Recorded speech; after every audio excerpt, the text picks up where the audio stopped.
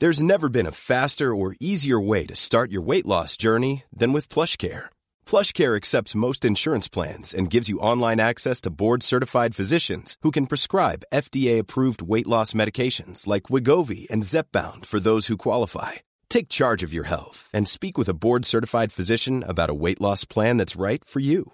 Get started today at plushcare.com/weight loss. That's plushcare.com/weight loss. plushcare.com/weight loss. Everyone knows therapy is great for solving problems, but getting therapy has its own problems too, like finding the right therapist, fitting into their schedule, and of course, the cost. Well, BetterHelp can solve those problems. It's totally online and built around your schedule.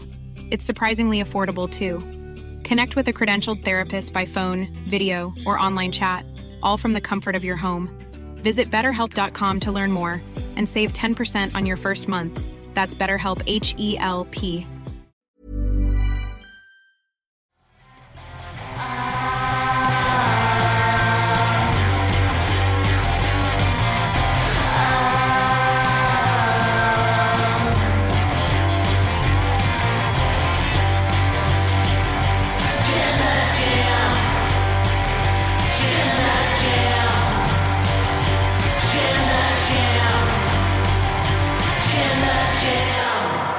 I've got you a present, Luke. Oh, you're not going to guess what it is. It's a gift. It's a surprise gift. Is it a gift that no wrestler has ever had in their history? Nobody has ever been gifted anything like this, at least in modern history, because it's a literal other human, and that is modern slavery. Wow. Thank you so much for this excellent gift of Diamond Dallas Page, one of my favourite wrestlers ever. We didn't have a Ric Flair in the office.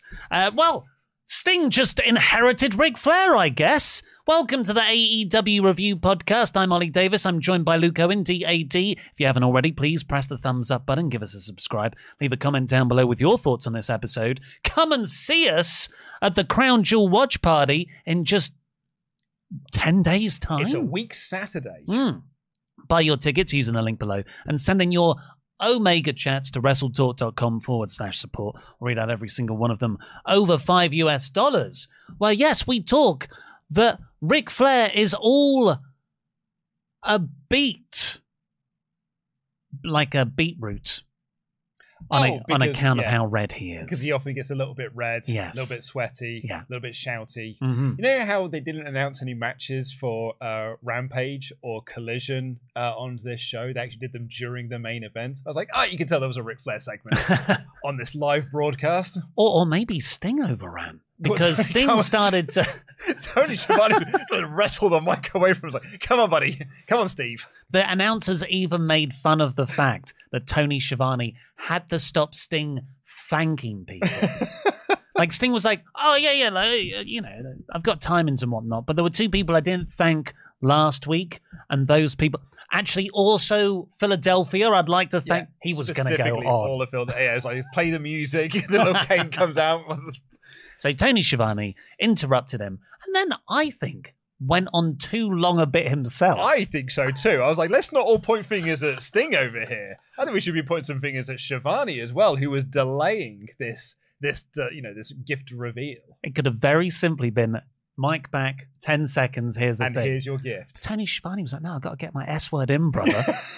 And he built up this surprise gift from Tony Khan to Sting, and...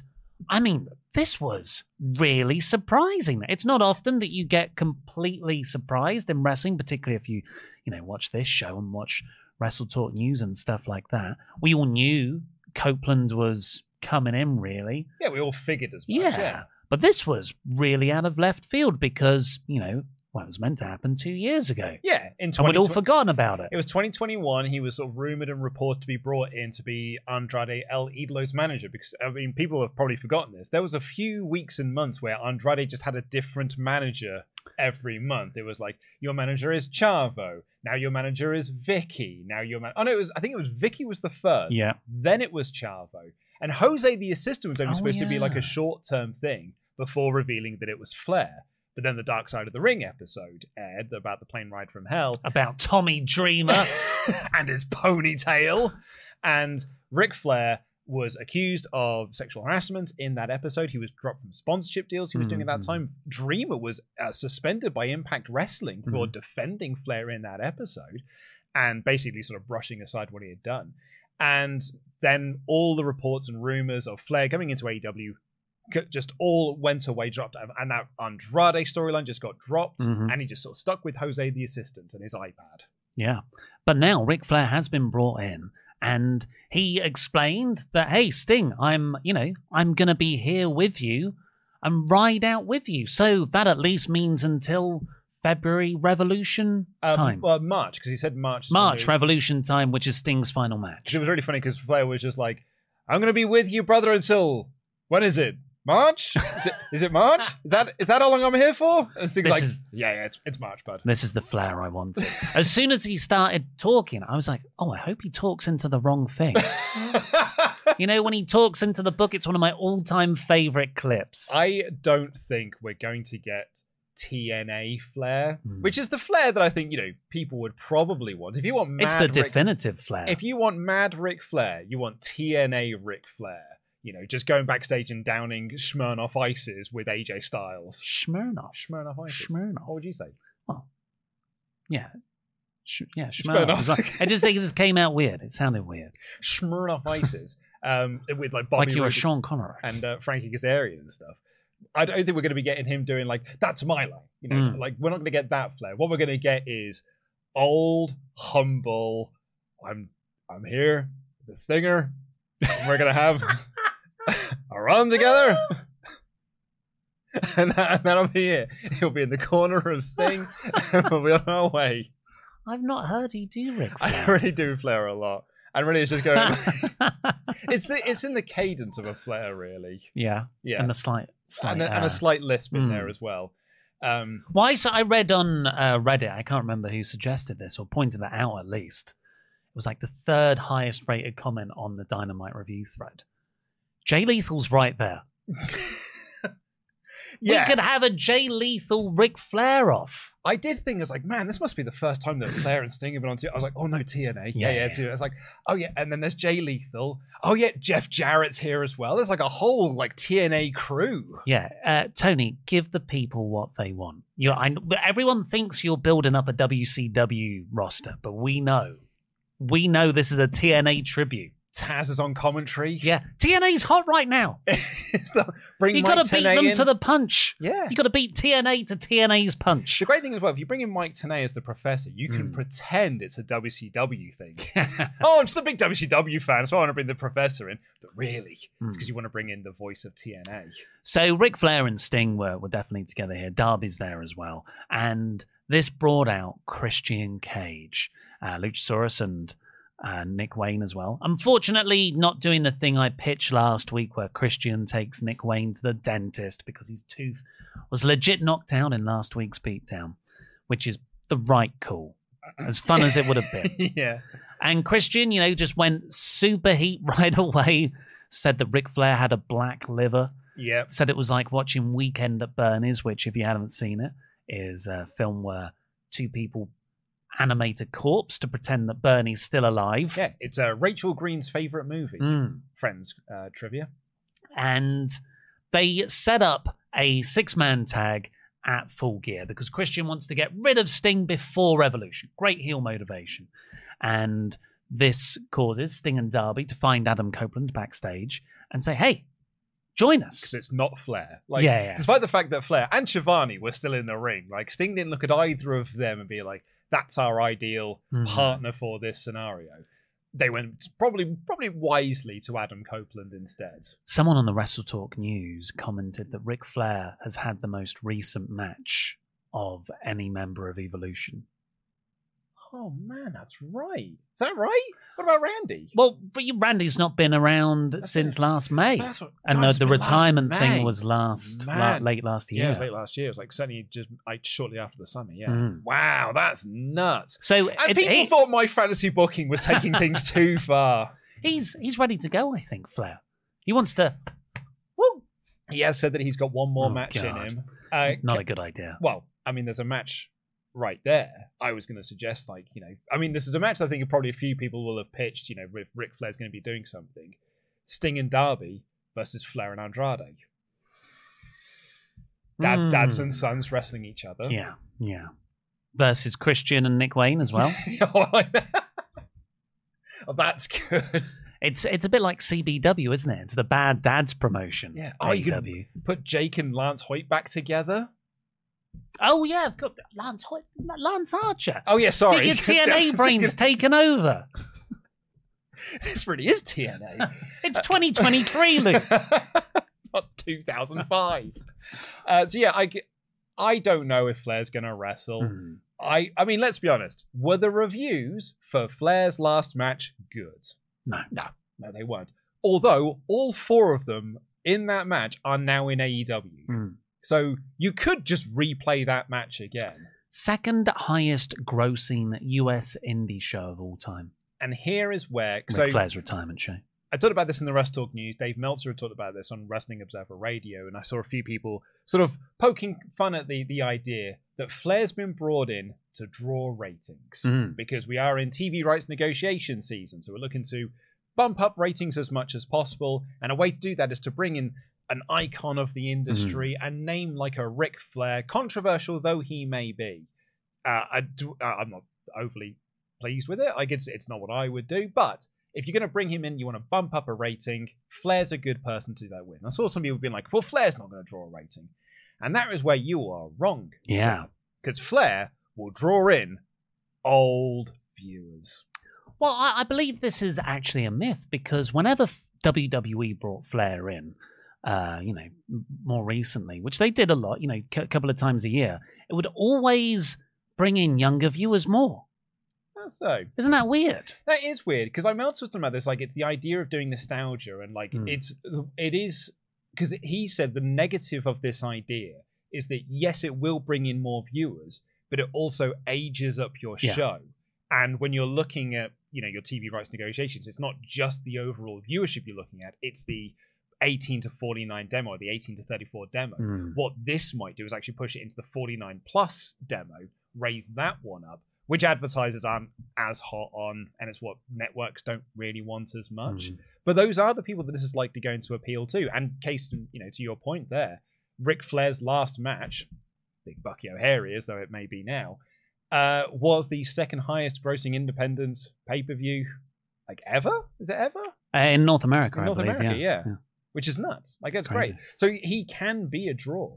And I don't know whether he's going to be on TV on a weekly basis. I don't even know if he'll wrestle or do a match. He'll certainly be in Sting's corner for Full Gear. If they're doing a show in Charlotte, then they'll probably bring Flair out for that. He could be a good manager. I think with Andrade, that's the way to use him. Yeah, I guess so. Does that make Andrade's act slightly less cool because he's this quite suave, awesome, cool-looking dude, and then you bring in old man Ric Flair next to him? I mean, he did do that rap song, I suppose. They both came back the same week. That's true, yeah. So maybe it's connected. Just before we move on to the Omega chats, you think Copeland becomes the third man? Yeah.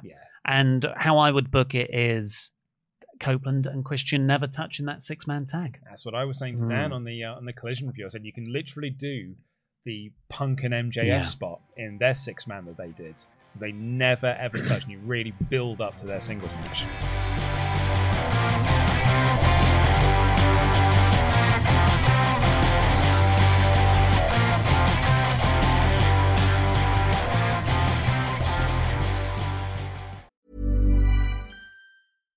One size fits all seemed like a good idea for clothes. Nice dress. It's a t-shirt. Until you tried it on. Same goes for your healthcare. That's why United Healthcare offers a variety of flexible, budget-friendly coverage for medical, vision, dental, and more. So whether you're between jobs, coming off a parent's plan, or even missed open enrollment, you can find the plan that fits you best. Find out more about United Healthcare coverage at uh1.com. That's uh1.com. Everyone knows therapy is great for solving problems, but getting therapy has its own problems too, like finding the right therapist, fitting into their schedule, and of course, the cost. Well, BetterHelp can solve those problems. It's totally online and built around your schedule. It's surprisingly affordable too. Connect with a credentialed therapist by phone, video, or online chat, all from the comfort of your home. Visit BetterHelp.com to learn more and save 10% on your first month. That's BetterHelp, H-E-L-P. Quality sleep is essential. That's why the Sleep Number Smart Bed is designed for your ever-evolving sleep needs. Need a bed that's firmer or softer on either side? Helps you sleep at a comfortable temperature? Sleep Number Smart Beds let you individualize your comfort, so you sleep better together. J.D. Power ranks Sleep Number number 1 in customer satisfaction with mattresses purchased in-store. And now, save 50% on the Sleep Number Limited Edition Smart Bed for a limited time. For J.D. Power 2023 award information, visit jdpower.com/awards. Only at a Sleep Number store or sleepnumber.com. Wow. Nice. Yeah. What you're hearing are the sounds of people everywhere putting on Bombas socks, underwear, and T-shirts made from absurdly soft materials that feel like plush clouds. Yeah, that plush. And the best part? For every item you purchase, Bombas donates another to someone facing homelessness. Bombas. Big comfort for everyone. Go to bombas.com/ACAST and use code ACAST for 20% off your first purchase. That's bombas.com/ACAST. Code ACAST.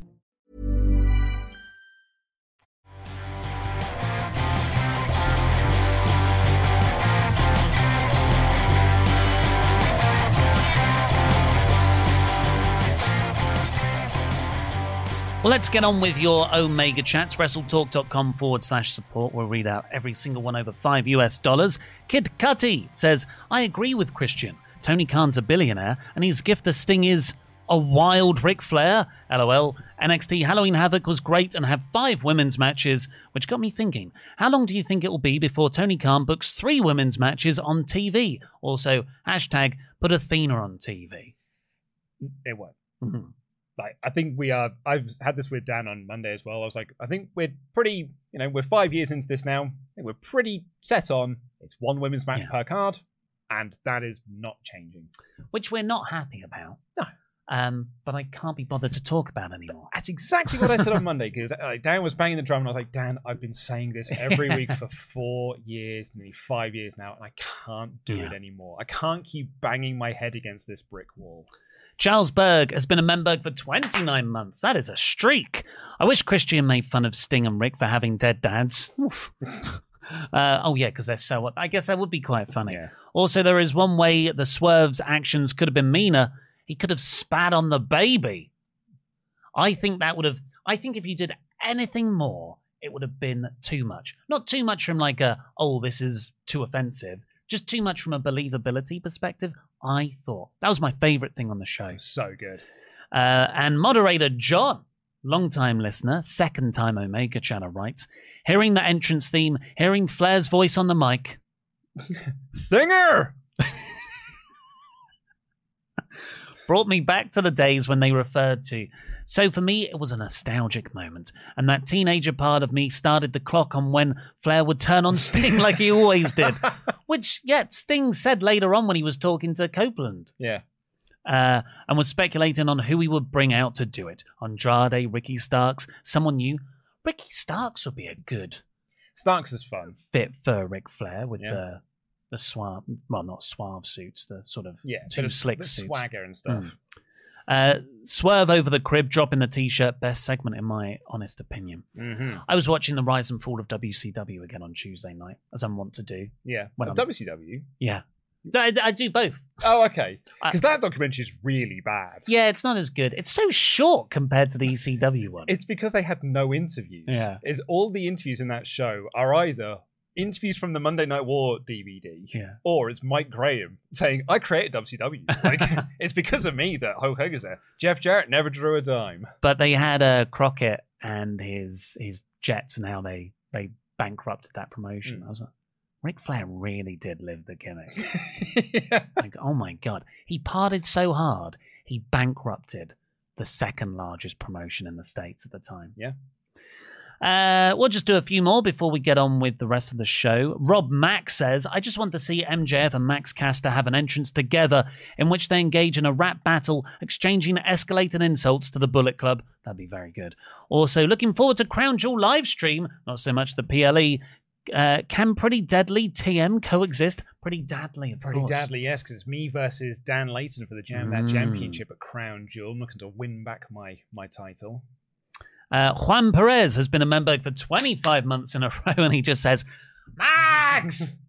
Nathan says, a few theories on who the Masked Devil is. 1. A debuting Sami Callihan taking out everyone to face MJF in his debut match.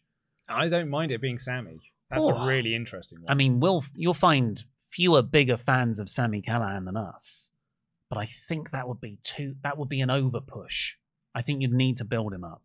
Yes, I agree. I think you would probably get less of a backlash, maybe sort of overpush backlash if it was, say, a Sami Callihan over, say, someone like an ex-WWE guy like a Dolph Ziggler or a Mustafa Ali, because they are how dare you say not an ex-WWE guy to Solomon Crowe? I mean, recent ex-WWE guy. Number 2, Malachi Black. Makes sense with the blackout spots on Collision. Again, taking everyone out to face MJF. I think if it was Malachi Black, he would just do it himself. And number 3, my personal favourite. It's Max, but he doesn't realise it. He had a line where he said to Jay, you'll either be facing the scumbag or the devil. In true Jekyll and Hyde fashion, the devil MJF is taking out everyone, posing a threat to scumbag MJF. I don't want that. No, I'm less into that one. He's made so much work. Yeah. But I can't see that one. Split personality. No, I can't see him doing split on a wrestling show. Alex Varsic says, I did some Charlie Day levels of detective work on the December pay-per-view, and these are my findings. World's End. It's Wardlow's Weld. MJF has the World's title. Therefore, Wardlow will end MJF's World title reign at World's End. What do you guys think? Well, I don't think he'll end it, but I think that's a great thematic title for it. Great hook. I like that a lot, actually. The idea of doing MJF Wardlow for that December show is really good. I used to love it when wrestling promotions named their smaller shows after the big feud. Yeah, well, that was basically the In Your House era. Yeah. Like Revenge of the Taker, Beware of Dog. And Cold Day in Hell. There was an ROH one that was like Wolves Rising or something. It was all around like the 2 big American Wolves matches on that show. And JS Wooten for Nell Menberg for 18 months. ROH exists, and that is where Tony Khan gets to book women. Stop acting like Ring of Honor doesn't exist. Also, Rick is a jerk, but he's Sting's jerk. Well, I mean, you can say that Stop Acting Like Ring of Honor doesn't exist, but it's not like Tony Khan acts like it exists. You know, I've made this point on the Collision show as well, that like Eddie Kingston is the champion, is not defending the belt on that show. He's defending that belt more on his Dynamite and Collision than he is on Ring of Honor. The 6-man tag champions were on this show. I don't think they've actually been on Ring of Honor since winning those belts. Ring of Honor is Athena's show. Like that is the star of Ring of Honor, is Athena, and the Forever Champion being awesome, a character that is too good to be just on Ring of Honor. And apart from that, it's just a bunch of stuff. Like, has Max defended the ROH tag titles since winning them in Ring of Honor? No. It's just a bunch of stuff and Athena being great. At least with WWE, the stars then go to NXT and appear on it. Yeah. What was I going to say there? Oh, how are we doing with Crown Jewel ticket sales? Are there any left for people to buy? There are still tickets available. Should we play the video package now? Let's do it. Let's do it now. Right. Well, come and join us on November 4th, but don't just take it from me. Take it from me. Watch WWE Crown Jewel 2023 alongside Luke Owen, Ollie Davis, Tempest, Dan Layton from Wrestle Talk, and over 100 other wrestling fans, along with a live version of our board game series, No Holds Board. We'll be raising money for charity and doing our live reactions to Crown Jewel from the venue, which means you'll have the chance to be on camera and be part of the Wrestle Talk live experience. This is the best way to watch wrestling pay-per-views, and tickets are available now. Get your tickets today, and we will see you there to be part of moments like this. Jay has got it in! 1, 2, 3!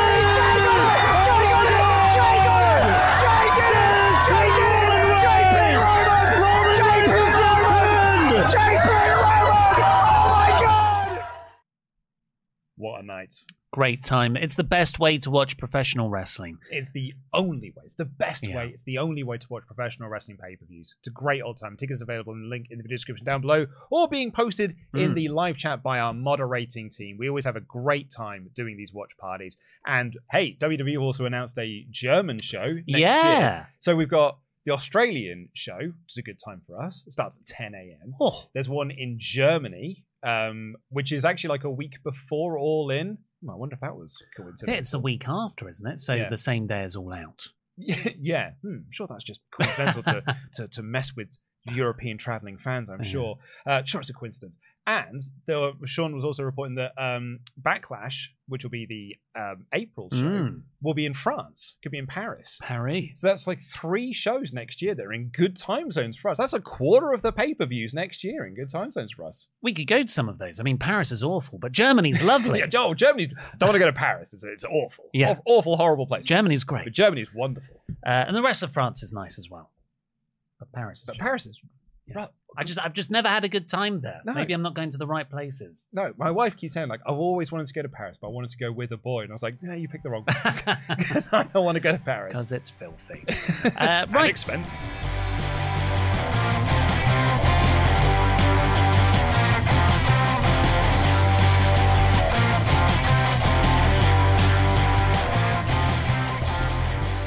So, get your Omega chats in, of course. Let's do the play-by-play of this episode of Dynamite. It opened with 30 minutes. I think it was 33 minutes in total of the MJF verse, which now includes... I've not got it on my notes here. Okay, let's see if you can do this, because it's 16 names. So let's see if you can do all 16. It's like a survival series. MJF, Adam Cole, Roderick Strong, Mike Bennett, Matt Taven. There's your first rung. Then you've got challengers that are being set up. Samoa Joe, Kenny, by God, Omega, and Wardlow. Mm-hmm. Then you've got the Acclaimed, so Daddy Ass, Max Caster, Anthony Bowens. And then you've got the Bang Bang Gang, which are Jay White, Juice Robinson, The Guns. Mm-hmm. Who's the final person? Who have you missed off your list? Who have you missed off your 16? Because you've got 15 currently. Do you know? No, I wasn't keeping track. Who else is he feuding with? Well, it's just, this is remarkable. Yep. Like, Max has slowly added more and more people to this really intricate story of characters. The Devil, right? Okay, I can be forgiven for forgetting someone who doesn't. We don't know who that is. Yeah. So you've got this like huge cast of characters for this. All interwoven, all with their own allegiances, and really well-developed characters. Like, you could say, well, the Guns are kind of one character, the Kingdom are kind of one character plus Roddy. But still, I can't point to another storyline in wrestling that has so seamlessly involved so many people. I really like it when we had this on Collision when you had sort of like House of Black attacking Blackpool Combat Club and FTR, and sort of like some of those storylines starting to like converge and mix together. I like it when there are multiple plates spinning, but they are also kind of all on the same spoken stuff. But I feel like that's different. That's faction warfare. That's this faction with this faction, and then next week they'll go into this one. What Max is doing, it all comes from individual people's characters. Okay, yeah, I like that, yeah. So it's not like, the Acclaimed have just started feuding with the Kingdom. It's no. Max Caster wants to be with MJF. That creates a ripple bit of character tension within his own little threesome. So, Daddy Ass is like coaching him on how to talk to people. Bowens is kind of a bit frustrated sometimes. Mm-hmm. I'm just flawed. It's so great because I was really into the Max and Jay White feud anyway, because I really like Jay White. I think that he has had a very good second half of this year. I think we can all agree. A bit of a bumpy start in AEW, but since the summer it's been absolutely exceptional work. So I was really excited for that feud, but then I was like, man, you've got like 2 months to promote this match. How are you going to do this? Turns out you do this by just doing converging worlds all coming together. Samoa Joe being over here being like, I'm going to go for a world title shot, by the way. you're like, okay, that's fine, because that's kind of setting him up. No, he's actually now on TV interacting with Max and being like, I'm going to be one of your partners. You've got Wardlow coming back doing his squash matches and then saying, oh, I'm coming after MJF and I'm going to take that title from him, and actually being part of these stories. Adam Cole, man, we haven't got Adam Cole anymore. Roderick Strong and the Kingdom are doing their stuff. It's really, really great. But Cole doesn't just drop away, which has been something that happens with AEW storylines sometimes. Max is like, no, he's on the phone.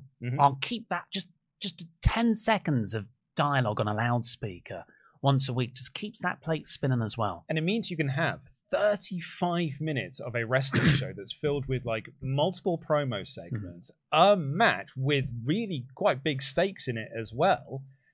And it doesn't feel like it's overstaying its welcome, because like, man, I was like almost out of breath by the end of this, because like it was, you had Max at the start and the Kingdom and Roddy try and chat with him. He rolls Roddy away, then has his match with Juice. Or just before that, you have a shot of the Devil. The Devil, absolutely, yeah, you're right, absolutely. The Devil shows up. Then Max has the match with Juice Robinson, which is a great match.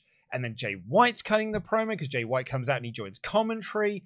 And then he and Jay White have a promo battle. Him and the Guns have a promo battle to set up another match for Full Gear. The Gangbang Gang tried to beat down Max afterwards, but the Kingdom make the save. And the Acclaimed run down because the Kingdom didn't do a very good job of making Maybe the their save. hearts weren't in it. Absolutely. And then you're like, whoa, that was a lot. And I'm trying to catch up with my notes.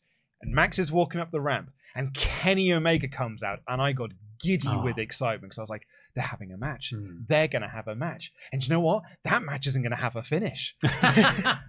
It's not going to have a finish, because we're already doing Max versus Jay White at Full Gear. So this match isn't having a finish. How's that going to play into the 8-man tag? What if Kenny's one of the partners? Because it's not the Acclaimed. He's turned the Acclaimed down. Yeah. I love how we've had a month now of it going, oh, well, Max could team with the Kingdom against the Gangbang Gang. He could team with the Acclaimed. No, both red herrings. Like how Max Caster was kind of a red herring as a possible win for last week's Battle Royal. I think Omega Max on Saturday, oh my God, can't wait. I don't really mind about the, it's only 4 days away lack of build, because I see this very clearly as almost an angle more than it is a match to set up the bigger match. Yeah. And I think that's good booking. And it's not going to take Omega out of the title picture. So if the Gangbang Gang cause some double DQ that's satisfying, hopefully, with Max and Omega, I see Omega calling in the Young Bucks. I can give you an alternative pitch. Because Joe on this show said, I'm going to be a partner.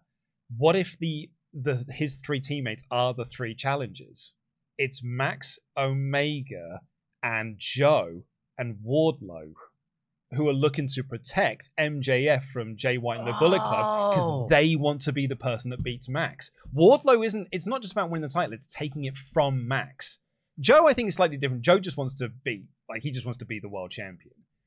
But if it is the 3 challengers looking to protect the person they want to beat, Luke, that's so good! Thank you! Because Max also has this long-running thing of, I can't have friendships. He gets one really good, genuine friend, and then he just makes friends with all the people who are gonna turn on him. It's like he's self-sabotaging in advance. Yeah. And even then, for Max, it's not about for me in my mind, it's not about Max making friends like that. It's just Max being like, this is actually probably the best protection I'm going to get against the Bullet Club. And I don't want it to be Caster Bowens and Daddy Ass. And I don't want it to be Roderick Strong in the Kingdom. But also, his friendship with Adam Cole came from an odd couple tag team when they were feuding over the world title. Yeah. This is a very bad pattern for Max to get into. Oh my God. That's so good. Thanks, bud. Oh, I hope they do it. I mean, it'll probably just be the Acclaimed, and that won't be the worst thing in the world, because that would be really entertaining. Oh, I love that so much. I kind of thought, because later on Samoa Joe comes up to MJF backstage and says, I'll offer my services. And Max, quite funny, is like, oh, great, cool. I need help. Thank you. And I'd rather it not be Max Caster. And Joe's just like, there's one condition.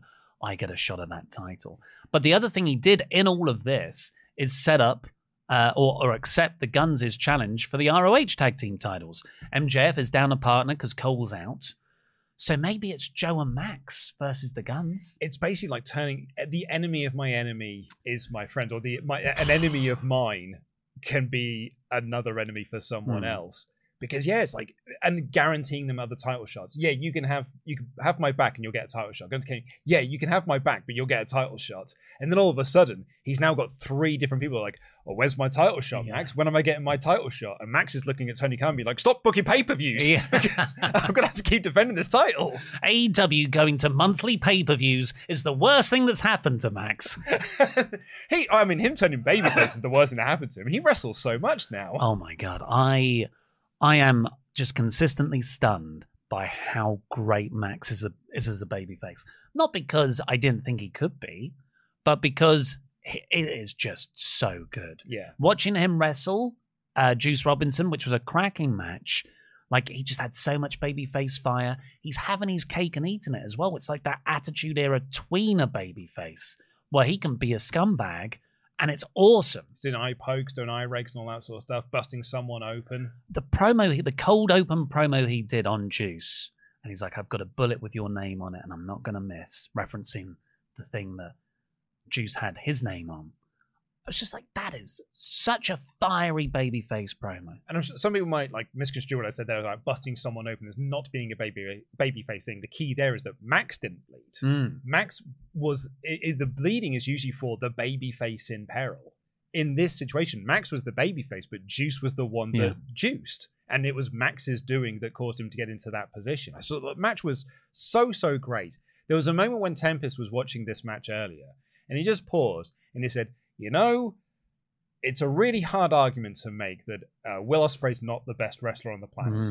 But then you watch MJF and you think, you know, it might be him. Like, it might just be MJF because he's that good at everything. And in particular, he was like, he's got a drop kick over, and it is a crap drop kick. Well, he's certainly the best character in wrestling. I'd say so, yeah. And yeah, the argument as best overall, probably him and Ospreay. Yeah, it's him. I think like, when we come to the end of year awards, he's definitely getting into the top 5. But yeah, just absolutely sublime, flawless, modern wrestling television. Yep. Because I don't want people to go like, oh, great wrestling television. I think this is better than classic. I think, you know, the long burn storylines, like your Dave Bradshaw wrestling. I think this is like a very modern take on what wrestling can be in an HBO Netflix quality TV world. I also thought this was a good story within this match as well to further the Jay White match, which is there was a line from commentary, I think it was from Excalibur, it might have been from Shivani, where it's like MJF is outnumbered and Bullet Club Gold's strength is their numbers. So even though like he's beaten Juice Robinson here, come full year, he's going up against all 4 of them because Juice will be out there, the Guns will be out there. He is outnumbered at the moment. He's outnumbered and outgunned. Great finish as well. Yeah. Juice was going to use his fake diamond ring, and Max used his real diamond ring. You can't beat the original. Yeah. It was so good. Hit the Heat Seeker for the win. A really great match. And just overall great segment. Hook and RVD then beat John Silver and Alex Reynolds. Evil Uno tried to interfere with a chair, which set up RVD hitting the Van Daminator. Yeah, good stuff. They're in Philadelphia. Book RVD it was a packed house. Not a sold out house, but it looked packed on TV, which is when you have booked bigger buildings than you can fill out because they would book them a year in advance. This is probably the best you can hope for, is that it looks full on TV. But yeah, just so we can, full review of the show, Omega, that's when Omega came on the stage after the Max thing and ended the promo by saying, 3 days, bitch. Ooh. Very good. And then we had the Wardlow promo as well. I actually really liked Wardlow being off TV almost ended up being the best thing for him because Max has his story of turning babyface and all of a sudden Wardlow's not there. So the character now is that Wardlow's been sat at home while MJF, the guy who has said so many bad things about this company, is headlining the biggest show this company has ever done. And he's cheered for it. I can't stand for that. So I'm going to take everything from him. It was nice having him run around Philadelphia as well. So it was like distinct to the place. And I'm sure, go on the RVD thing, WWE have dropped him like a bad habit because he's, he dared to taking outside booking. And so, at least he's getting his money worth here. And Pantera is still getting paid. Toni Storm has her latest film. I imagine this was played in the picture-in-picture again. And Luther is the butler that was set up. Deathmatch legend, Luther. So there's this guy standing behind Tony for this, and RJ City's there, and he's saying, the studio boss saying, well, we've got your butler for you. And she's like, where is he? He's right behind you. I thought, it's not Luther, is it? And then Luther says, yeah, it's me, Luther. I'm Luther. I just thought, this is great. Okay. I mean, did you not like it? I kind of laughed because Luther was a bit of a running gag when he first showed up, being like, "Oh my, it's deathmatch legend Luther," and then the crowd were like, "Who?" And then he was part of the quite bad Nightmare Collective thing with Brandy Rhodes, and then it's just been tagging with Serpentico for like 3 or 4 years. So it's just like, all right, Luther, I guess. So she's gonna have a Hollywood homecoming on November 19th at Full Gear. So she'll get a title shot at Full Gear. Yeah, against whoever the champion might be out of Shida or Soho. Then we have the Sting gift, which we've covered already. Renee Paquette had an earlier today interview with Chris Jericho. Jericho was wearing sunglasses inside. He looked like a prick. Yeah. And he talks about what happened to him, the Powerhouse Hobbs squash. Said that, to be honest, the biggest thing hurting is his ego. He's had all these different types of Jericho over the years. They teased the different iterations. So, but he said that he's got friends too, Don Callis's family.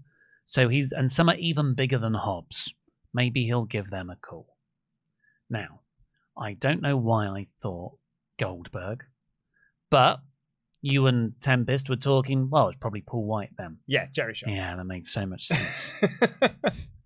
However, I don't think that if you are to be like, hey, intimidating young and upcomer, do you know who I'm going to get sort out you? My retired friend who can barely walk down to the ring. That'll show you. But I guess it's to put, he'll probably give him, I think they're calling it World's Dangerous Slam or the World's Most Dangerous Slam, which is sort of a tribute to Mark Henry, the World's Strongest Slam. Like if you could just give Hobbs giving Paul White the World's Strongest Slam, it's actually a pretty cool visual. Mark Henry's right there. Why can't it be Jericho, Mark Henry, and Big Show? Maybe it will be Mark Henry. Yeah. Versus Takeshita, Powerhouse Hobbs. And Will Ospreay. And Sammy Guevara if he's healthy. Yeah. What a weird match.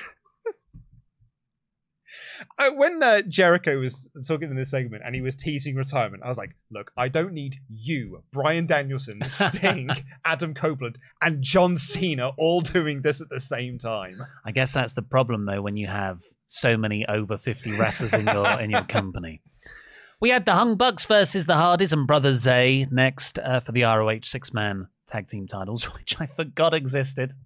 But fun to see them. Bit of a crowd weren't very much into this match, but it got going near the end.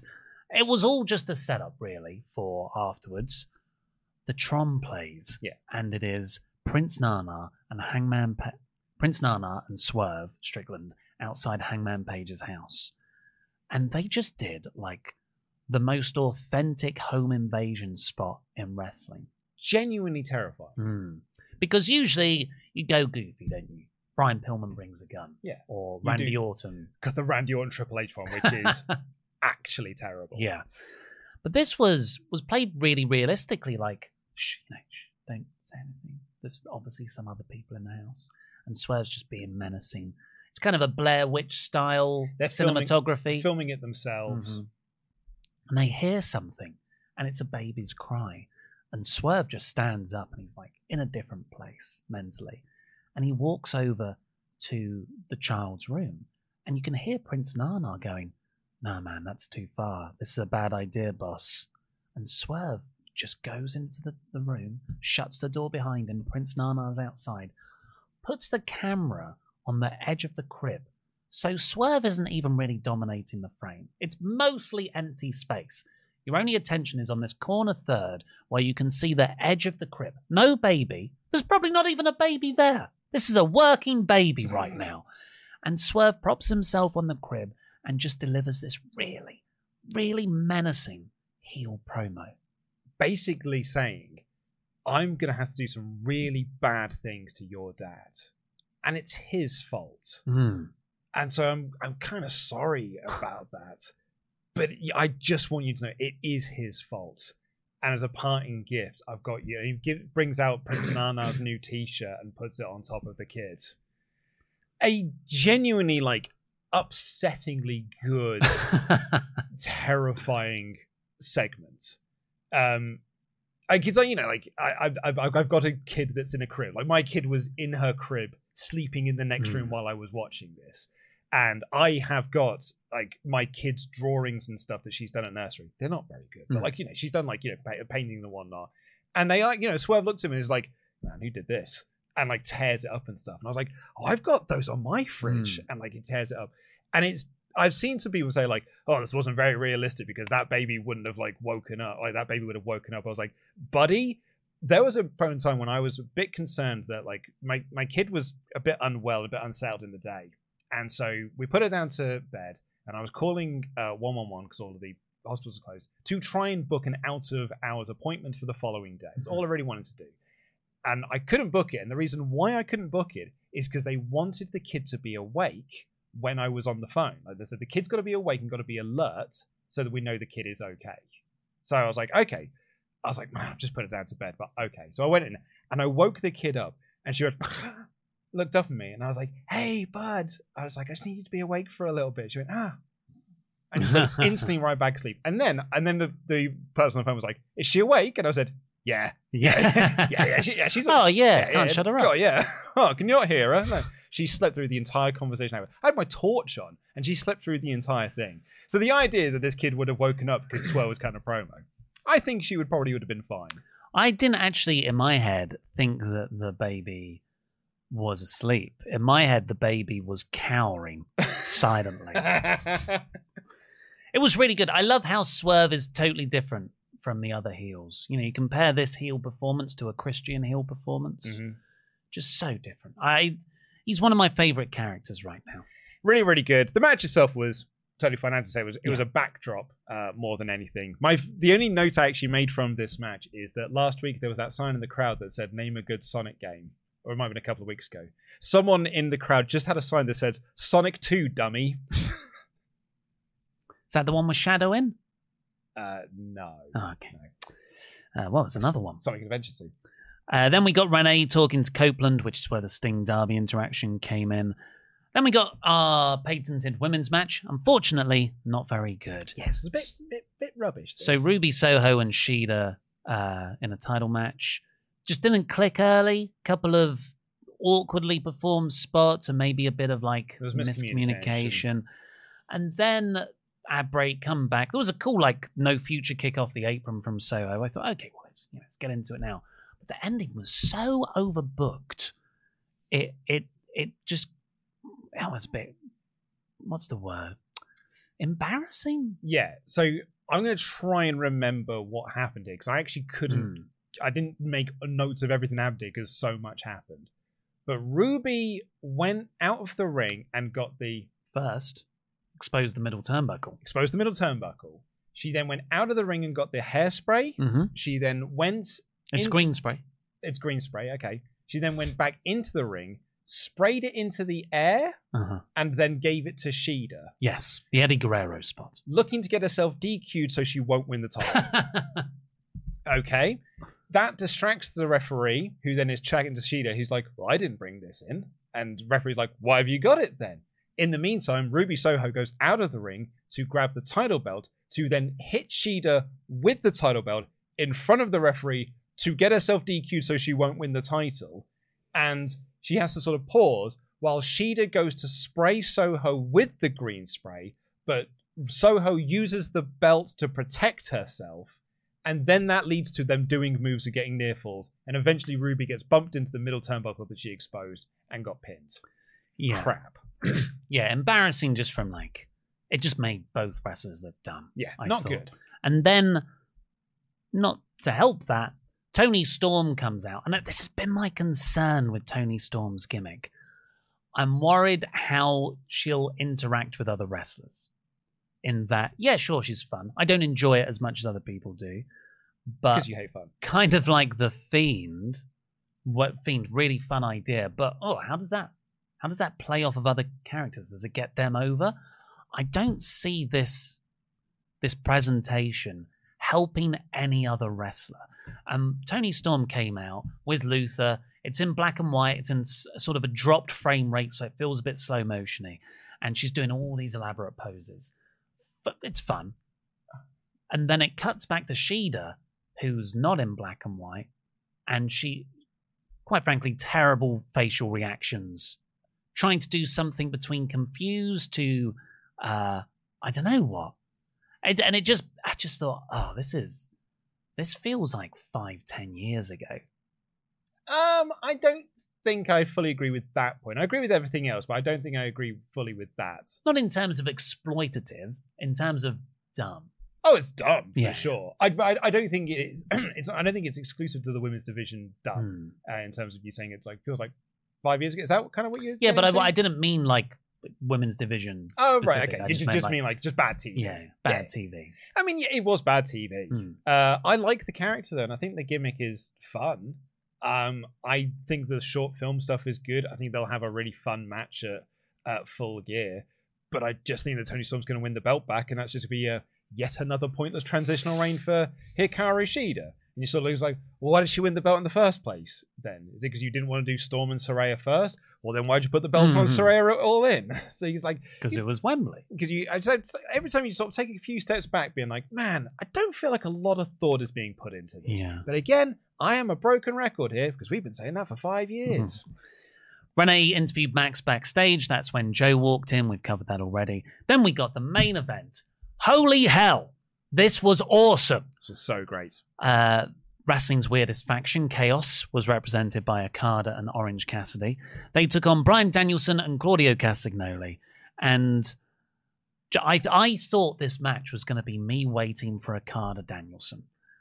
And it was. And then Okada Danielson had this great middle sequence, just doing the right amount to make me really excited, but holding the stuff back to make me desperate to see the next match, likely at Wrestle Kingdom. But then they also had, after that, an excellent Cassidy-Claudio match. Yeah. Amazingly, this is the first time that Danielson and Cassidy have had a match, or like, been across the ring from one another. And I think credit to AEW that Danielson's been there for 2 years. The restraint that this company has at times of not booking hot-shotting big matches that you could do. Like, this is the first time that MJF and Omega have had a match, and they've both been there since day one. Like, that's incredible. And I think when you say, like, Cassidy and Danielson, you're like, oh, actually, I really want to see this, because I haven't had this before up until this point.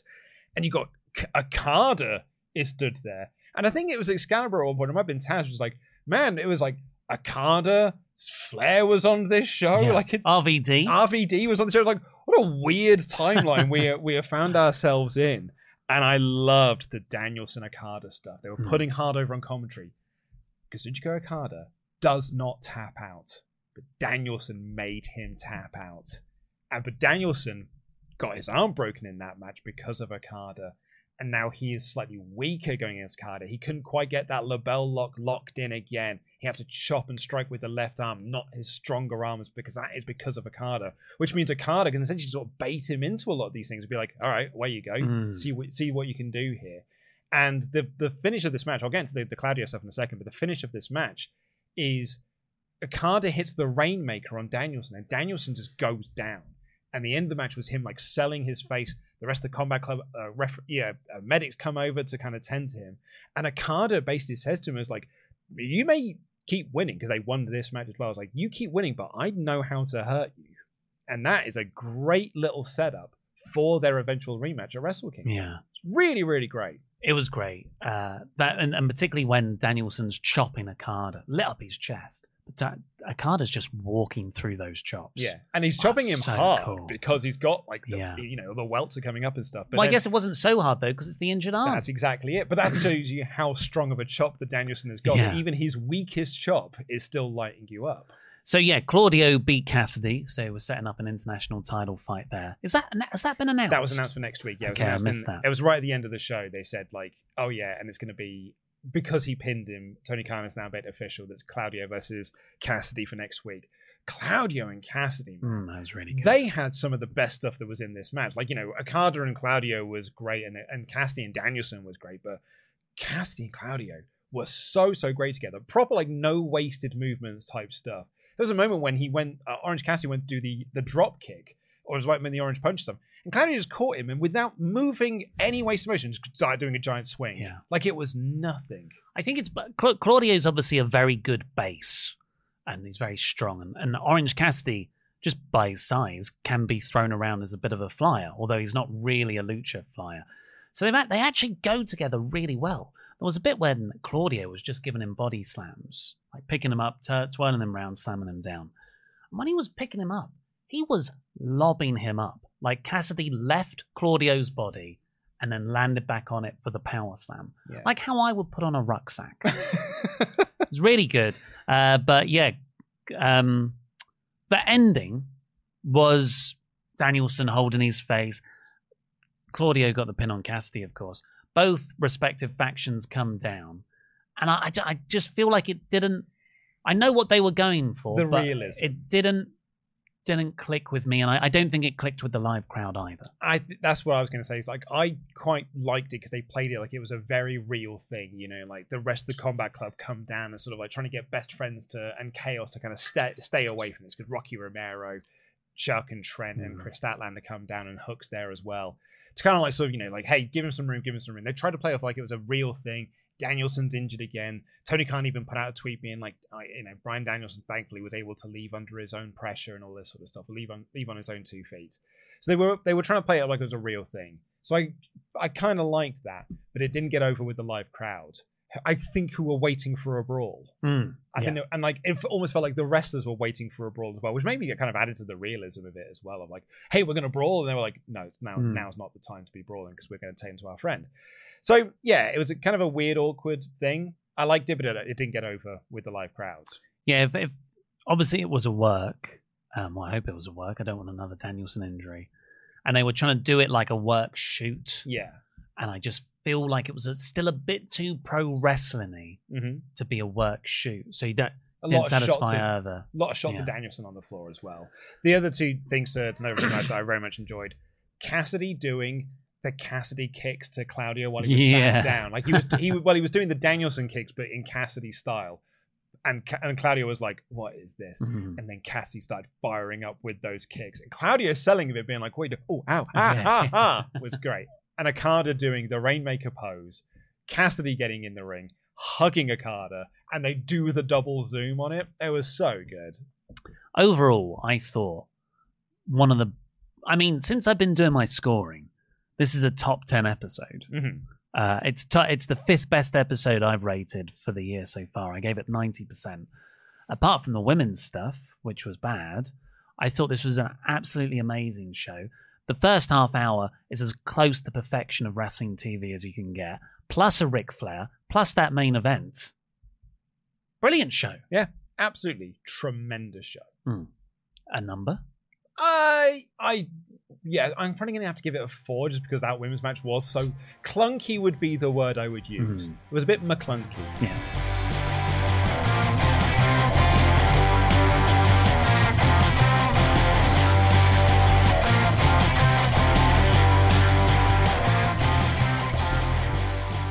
Well, we haven't got any Patreon shout-outs to do today, but please do go over to patreon.com/WrestleTalk to join us over there. But for the meantime, let's read off your remaining Omega chats. Last call for those. I'm Just Marcus says, yes, Rick being there was weird. Yes, the main event was predictably amazing, as was anything MJF did. But can we talk about how Swerve is the greatest heel and that promo was incredible? If it ends in anything less than lights out, we're doing it wrong. That's a good idea, actually. A lights out match between... Certainly you want to go like... big on this for Full Gear, put a big gimmick stipulation around it. And there's kind of a lights out unsanctioned tradition for Full Gear. That's right. That was where Kenny and Mox had theirs, yeah. Chris Lilly says, "Hi, Wrestle Talk Originals. I just want to know why it seems people have forgotten the Dark Side of the Ring episode with Flair. I feel like he shouldn't be on TV ever again." And then some examples of other bad gifts. I would say, Chris, no one has forgotten it. I think if you just check the social media feedback to this, you'll see that no one has forgotten that episode. All the allegations made against Flair, like it's no one is downplaying that. Matt Hennessy says, "Bringing Ric Flair into AEW, I think, is a mistake, given all the sexual misconduct allegations he has against him. Tony brought this up about Vince 2 weeks ago during the Tuesday Night War, then hired someone with the same track record. Comes across uncomfortableness aside with Flair. The MJF storyline is awesome, having multiple different storylines and feuds weave in and out. Max has made me care about Wardlow, who I thought was dead in the water a year ago. I hated the Codyverse in AEW, but I love MJF verse." That's a good way to put it. The thing about, I've been saying it for a while now, the Max effect, where, you put anyone in this Max sphere, they become more interesting because they're interacting with Max. Wardlow. Dude, when he came back, you went on that show, and I was doing this review with Tempest, and I said, they're going to have to do a lot to make me care about Wardlow because they kind of killed him dead in the water. Like, last year, did him no favors post Double or Nothing. And he won the TNT title, then would lose it, then just win it back, then lose it, then win it back. Car got broken into. And I was like, this is just going nowhere, and it killed all of his momentum. And I said, they're going to have to work really hard. Turns out they didn't actually have to work that hard. They just had to put him in, give him a feud that means something with a character that I love. And I'm like, oh, cool. I now want to see Wardlow versus MJF. EJO says, "Good day, EW.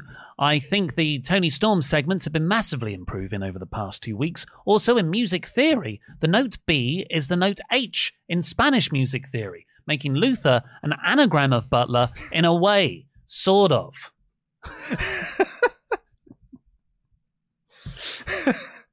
Wow. Oh, wow.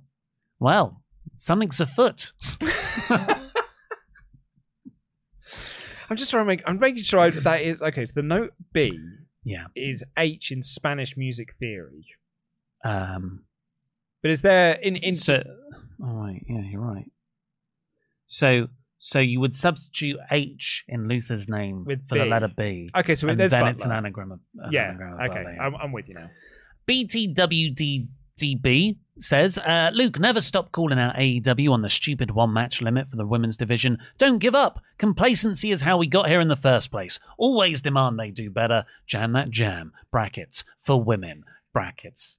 It's less a case of I am complacent about it now. It's that I know what I'm doing is not going to make a difference. I will still bring it up. I will still make references to it, but I'm not going to get angry about it anymore because my anger, I've got more things to do. Yeah.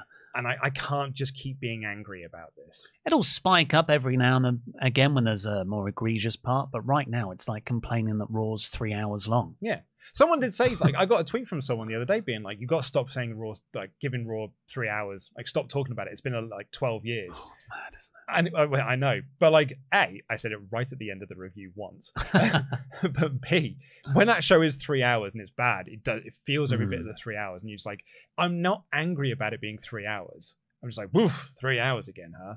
That's kind of what it is with the women's division. It's like, one women's match, eh? Well, yeah, I guess the standard. Nathan says, "There's an easy way to get around it being an overpush of Sammy." This is the Callahan stuff. "Just don't have him unmask until the match. Months of build with Sammy behind the mask, making MJF's life hell. And Sammy says, 'Give me a title shot and I'll show you who I am.' MJF agrees and Sammy walks to the ring still with the mask on. Then, right after the bell, he takes the mask off. It'll get everyone interested in who he is, so it will get him over. Could MJF not make a split personality work? It doesn't have to be appearing as both at once." I think, Nathan, the thing you've missed there is if you take off the mask and it's Sammy Callahan and you've built it up to be like the big reveal and it's like, 30% of the crowd know who it is, that could be seen as a major disappointment.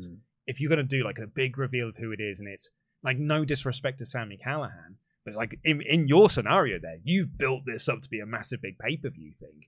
That could lead to, it was just him?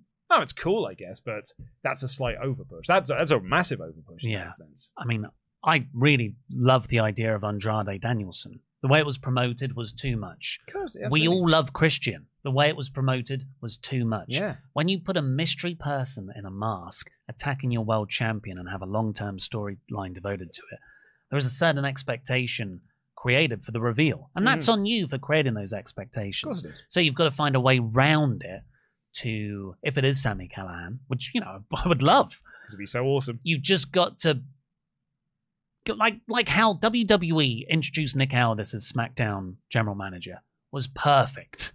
Here he is, no expectations, now he can smash it. Yeah, I agree. And I'm not saying that MJF couldn't make a split personality, because I think that man can make anything work. I just don't want to see it. Yeah. It's more the idea.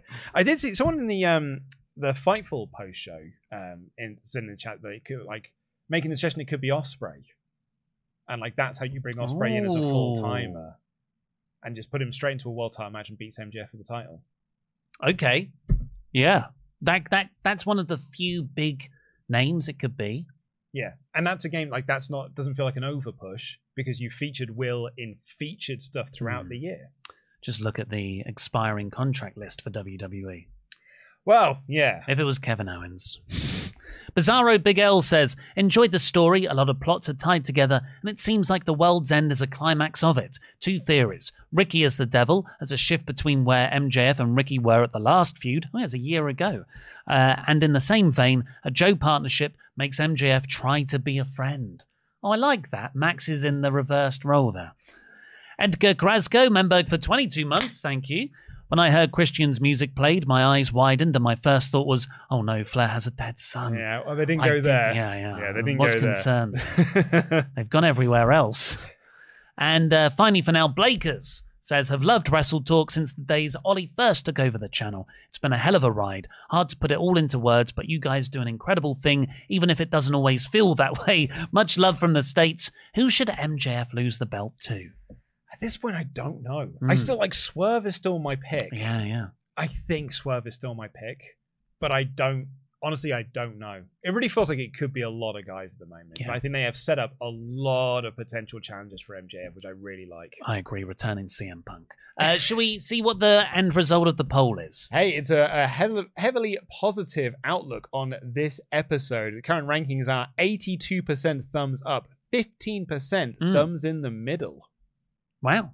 And no thumbs down? Well, it's 3% thumbs down. Oh, right. You don't want to dwell on the negatives. Well, the reason why I don't do that is because if you do 18 plus 14, that's 80. That's 95. 84 plus. What is it? 81 plus 14 is 95. 95. Yeah. Then there's 3% thumbs down. So there's a lost 2% there. So, if you just give the first two, everyone can figure out the rest of it, because it's just the rest of it's there. Well, thank you very much for joining us here today. If you haven't already, please go and watch the Wrestle Talk News. And remember, go buy your ticket to come watch Crown Jewel with us next Saturday. But for now, I've been Ollie Davis. This has been Luke Owen, DAD. Jam that jam. Jam that jam. Jam that jam. Jam that jam. Jam that jam. Jam that jam.